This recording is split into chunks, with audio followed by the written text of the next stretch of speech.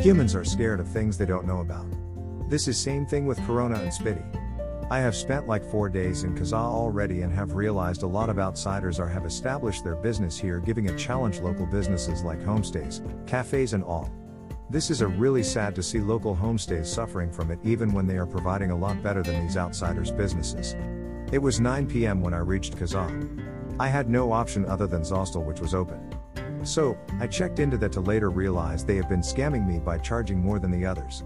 I checked out from here the very next day and took a really beautiful room for myself, which cost the same price the cost of bed at a dorm at Zostel.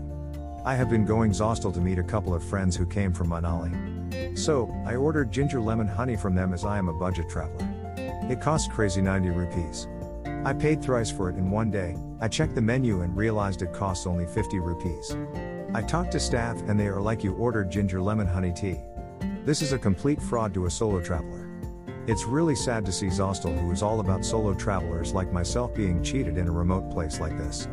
I travel solo outside India every year on my birthday. Unlike other time, due to COVID I was not able to travel abroad and flight tickets are crazy expensive and I am a budget traveler. So, this year I decided to cover Spiti Valley, which is one of the two only places, Chamba and Spiti Valley. I haven't covered these two places in Himachal. After a bad experience with Zostel, I took a walk in the streets of Kaza and found this beautiful monastery-type building, which is actually a local homestay run by this local guy and his joint family, who are really sweet and humble. Celebrating my birthday with locals. They welcomed me in their home like their own, and it turns out one of their family members has the same birthday as me. So, they also kinda celebrated my birthday too on this occasion. They cooked some local food for the whole family that includes veg momos and inmo, which is a certain kind of food made from the leftover dough of momos. The rooms are very much spacious and has a homely feel to it.